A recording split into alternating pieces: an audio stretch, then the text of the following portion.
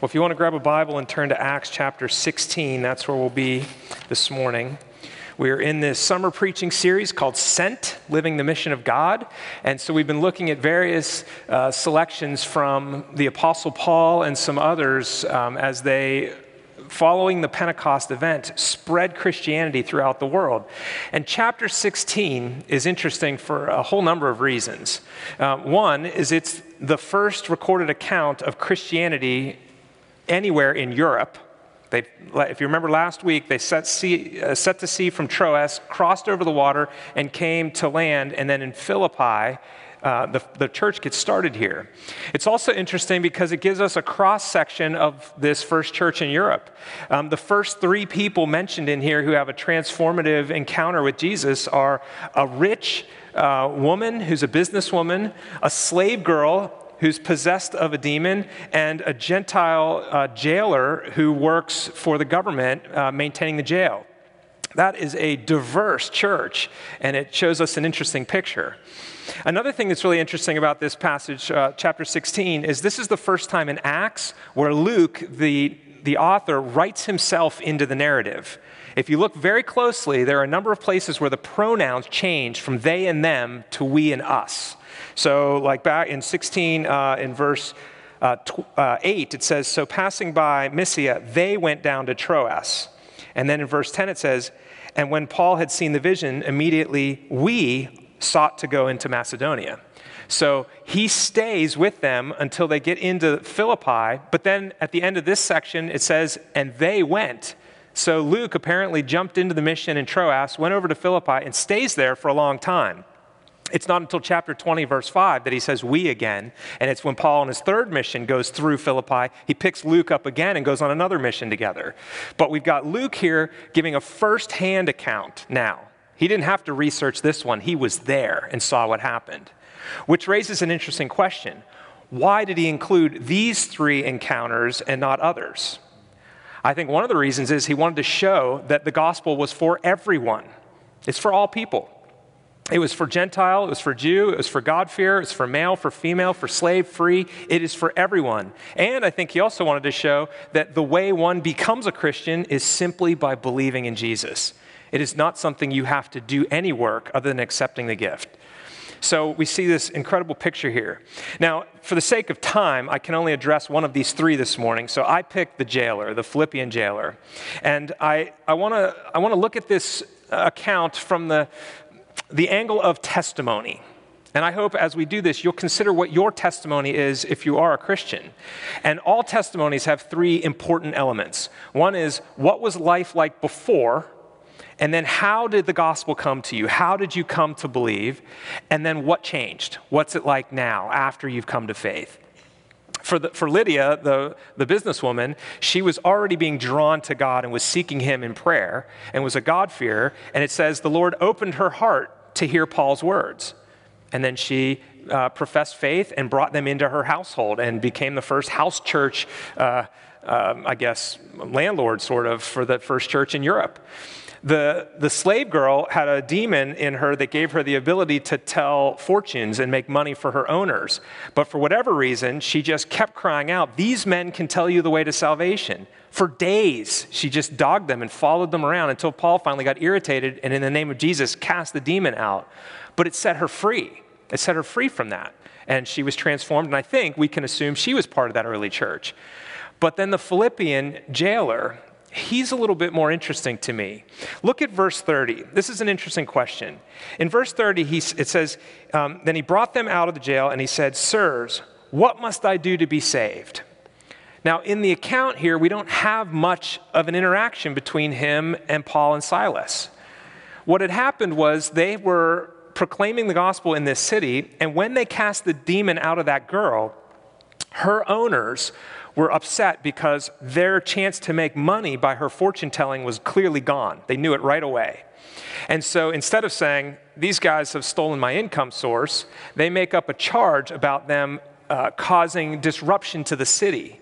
And the magistrates totally neglect justice and just strip them bare and allow them to be beaten out in the public court or out in the public courtyard area. So they're bleeding. They were beaten with rods. I mean, it was bad. This might have been one of the 3 counts where Paul says he received the 30 or the 40 minus 1 lashes. I'm not sure, but it was bad enough that they had severe wounds. But what's interesting as we think about the jailer before is he was a harsh and cruel man. It's not unlikely to think that he had been in the military. It'd be a natural transition into civil service as a jailer. He would have the right skill set from the military to do that. But he didn't have to be cruel and harsh. But it says, if you backed up slightly, it says in verse 23, when they had inflicted many blows upon them and threw them into prison, ordering the jailer to keep them safely. And then in 24 it says, having received this order, he put them into the inner prison and fastened their feet in the stocks. So they didn't tell the jailer to do this. They just said, keep him safely. The inner cell is worse. It's dark. It doesn't have good air circulation. There's no window to look out of. You're just in the middle of the jail, dark room. The stocks were cruel. And I don't know why, as I've read this in the past, I've always pictured chains, but they weren't chains. They were stocks, which, if you've ever gone and visited like Walt Disney World, there's a photo op, right, where you can put your head and hands through the wooden stocks, and there's a board over, and then take a picture like you've been locked up out in the public square. That's what stocks were. And to put their feet in the stocks meant that in the middle of this cell, there was a board that was fixed to the ground across the middle, and it had holes cut out for ankles. And they'd lift the top board off, and they would make them put both of their feet in there and then close it down and lock them in there. So they're sitting on cold, hard ground, and if they're going to lay down and sleep, they have to lay down on their backs, which had just been tortured and were bleeding. So it's not surprising that they're not asleep at midnight, because they're not going to sleep that night. They're up, and they're doing something really odd. At least odd to everybody in the jail. They are singing praises to God, and they are praying. And it says all of the jail was listening to them. Now, Paul is an opportunist. He's not going to miss any opportunity to tell someone about Jesus. And here they are, all locked up together. So Paul is praying. He's declaring God's glory. He's singing. I wonder what he was singing. Later, he writes a letter to the Philippian church while he's in another jail, this time in Rome. And in the Philippians letter, chapter 2, is a very well-known, most suspect it's a hymn called the Christ hymn, the hymn of Christ. And you probably know it well. The reason they assume this is a hymn is because if you look at it in the Greek, not the English, it's actually, the wording is put out like versified, like as if it was a psalm or a song with indentation. It's not just a paragraph, even in the original language. And it's these verses are set out like the psalm. Have this mind among yourselves, which are yours in Christ Jesus, who though he was in the form of God, did not count equality with God a thing to be grasped, but he emptied himself by taking the form of a servant, being born in the likeness of men. And being found in human form, he humbled himself by becoming obedient to the point of death, even death on a cross. Therefore God has highly exalted him and bestowed on him the name that is above every name, so that at the name of Jesus every knee should bow in heaven and on earth and under the earth, and every tongue confess that Jesus Christ is Lord, to the glory of God the Father. I'm sure in Greek, set to music, it sounds a little smoother. But it is some kind of early hymn that circulated in the church. And I wonder if that's what they were singing. I'm sure they were singing psalms. I'm sure they were singing praises to God. Now, the thing about this is, it got everyone's attention. The jailer had never seen anything like this before. I'm sure he had been cruel to lots of people. But this was the first time that they didn't complain or retaliate or curse him. And here they were in the middle of the night in great pain and agony and suffering. And what are they doing? They're praying. They're praising God. They're giving thanks. So it got his attention. So this man is now paying attention with all the jail to what they're saying. So as they're praying, not only does the jailer see the power of the gospel in them and how they responded to their abuse, but then the power of God is present through the nature of the earthquake. The whole prison is shaken, doors are thrown open, stocks come off, chains come off, whatever. Everyone is now free physically. And the jailer, knowing that he is liable with his life to keep them safe and guarded, is going to take his own life. He pulls out his sword. And here, the Apostle Paul does something interesting. He keeps the prisoners in there, and he says, don't do it, we're all here. He stops this man, and the man is trembling at that moment with fear. He's just been in the midst of a divine earthquake. He's been extended mercy from two of his prisoners that he was cruel to, and he comes and falls at their feet and says, what must I do to be saved? That's why he asked that question, because he realizes he didn't deserve Paul's treatment. He was mean to him, and then Paul didn't retaliate, and then Paul was kind to him in response. It was a picture of paying it forward, basically. Jesus did the exact same thing to Paul. Saul, Saul, why are you persecuting me? On the road to Damascus, as Paul was being cruel to the body of Christ, Christ comes and forgives him and gives him new life.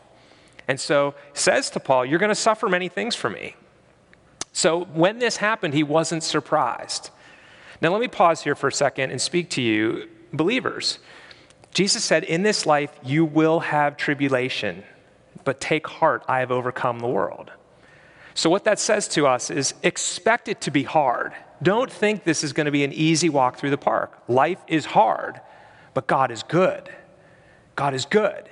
And so when it comes, press into him, just like Paul and Silas did in jail. Press into him. Give him praise and glory. Sing songs. Yes, it's okay to be upset with suffering, but sing songs to him because you know where it's going. And that's what the world doesn't know. You know what's going to happen at the end of time. You know your salvation. That's secure. Belief in Jesus sets you free to go through suffering. Belief in Jesus sets you free if you're in stocks in jail. You can be free in Christ. And so I think it's an interesting picture. You've got these men who are locked in a jail and this jailer, and they're the free ones and he's the enslaved one. And when all the jail is thrown open, they offer freedom to him as well through belief in Christ. What must I do to be saved? Believe in Jesus. That's it. Believe in Jesus. It's so simple, sometimes we struggle with it. We think, I have to do something. I have to work for this. I have to earn it. I have to pay back. Nothing. No. Believe in Jesus. That's it. So that's how he comes to faith. And when he would tell his testimony later, he would describe this story and say, and they told me believe in Jesus, and I did. So that's how he met Christ. Now, what happened after? What's the result? What's the next thing? Well, then he's full of joy. It says in verse 34, and he rejoiced along with his entire household that he had believed in God. So in the middle of the night, he cleans up their back.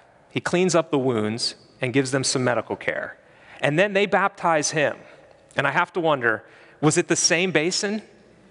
I mean, really, he washed them and then they washed him. Physically for them, spiritually for him. And then he set food before them, and they ate, and they told the gospel to his entire household.